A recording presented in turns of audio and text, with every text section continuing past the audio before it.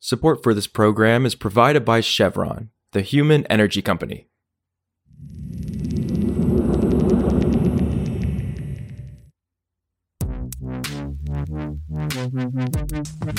This is Politico Energy. I'm Kelsey Tamburino. The Federal Energy Regulatory Commission may begin 2024 with only 3 of its 5 commissioner seats filled, in part because of the looming government shutdown. But people in FERC world aren't all that concerned, according to Politico's Catherine Morehouse, and some actually say they'd like to see the agency stay at 3. That's because the commission still faces an ambitious portfolio of issues. And in recent years, FERC has been increasingly dragged into congressional politics while also dealing with the 2-to-2 split. So today, Kat breaks down how a government shutdown could reshape FERC, why it might be a good thing, and what a 3-person commission could actually accomplish. It's Tuesday, September 26th.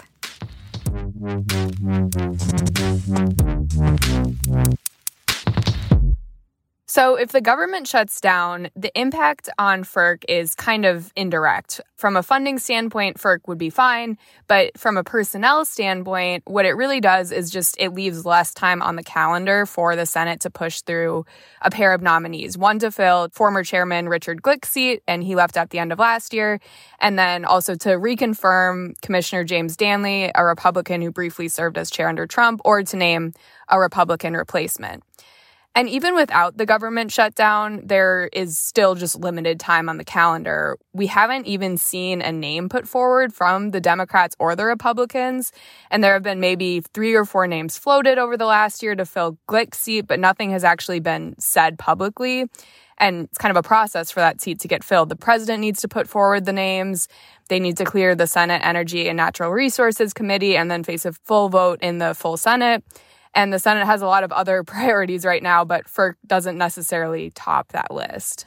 Yeah, and having 3 commissioners would come after internal conflicts have kind of erupted in recent years, and FERC has been part of political crossfire that listeners are probably familiar with. But just remind us what's been going on at the commission and the sort of uncertainty it's faced.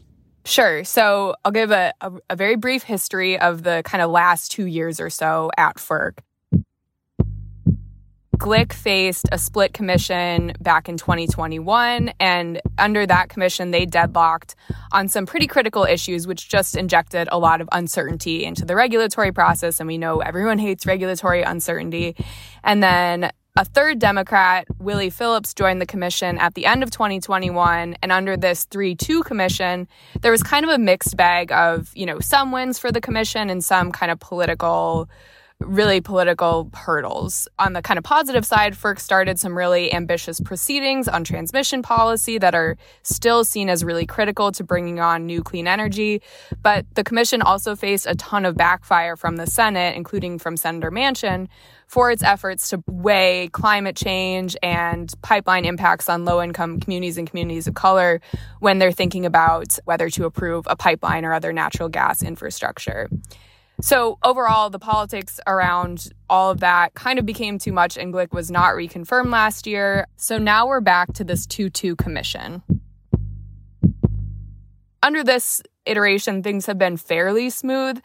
For example, the commission approved a major transmission rule in July, which was a really big deal for bringing new clean energy online quickly. But pipelines do continue to be a sticking point, particularly between Commissioner James Danley, whose term ended in June, and Democratic Commissioner Allison Clements. So you do really still see kind of the remnants of the old politics coming into play still here a bit.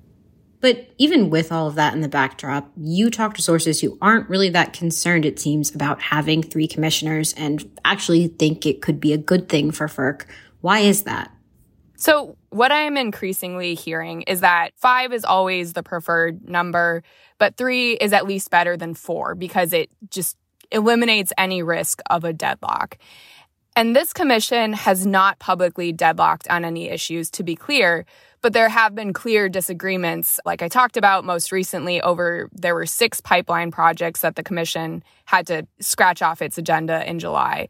They approved 4 of those projects at the last meeting, but notably Clements and Danley had effectively opposite votes, which is just further evidence that there's some real friction between those two and how they view the commission's role in regulating the nation's energy infrastructure. So I think the general thought there is that with a Phillips, Clements, and Commissioner Mark Christie commission, there's just overall less drama and less friction and perhaps even more progress on some of the big ticket items like transmission reform. So let's talk a little bit about what a 3-person FERC can accomplish here and what's on its agenda. You noted in your story that FERC is tasked with addressing an expanding portfolio of issues. Can you talk a little bit more about that?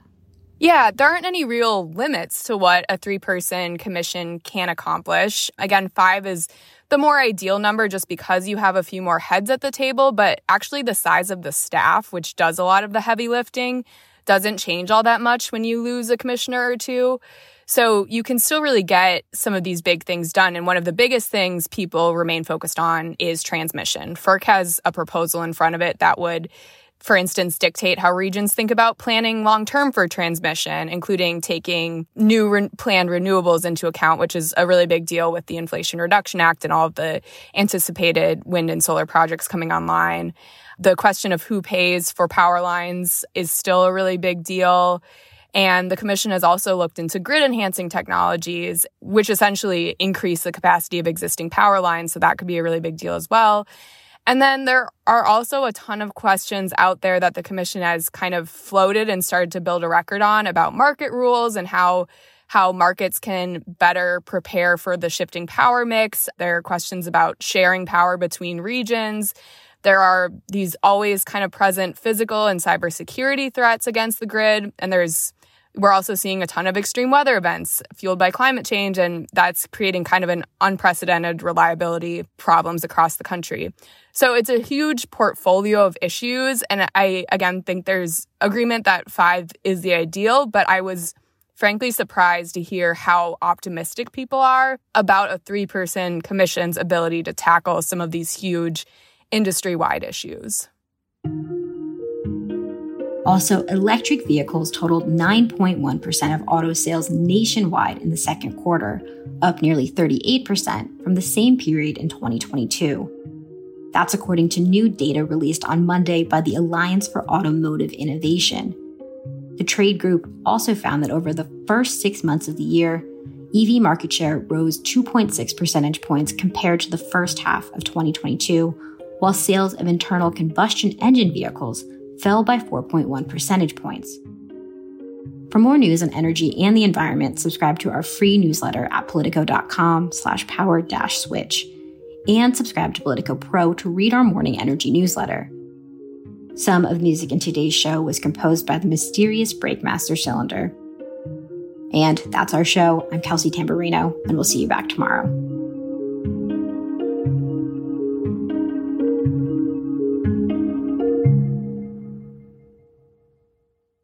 Support for this program is provided by Chevron. Chevron is working to responsibly meet rising energy demand across their U.S. operations, like at their Gulf of Mexico facilities, which are some of the world's lowest carbon intensity operations, helping supply energy that's affordable, reliable, and ever cleaner. That's energy in progress. Learn more at chevron.com/meeting demand.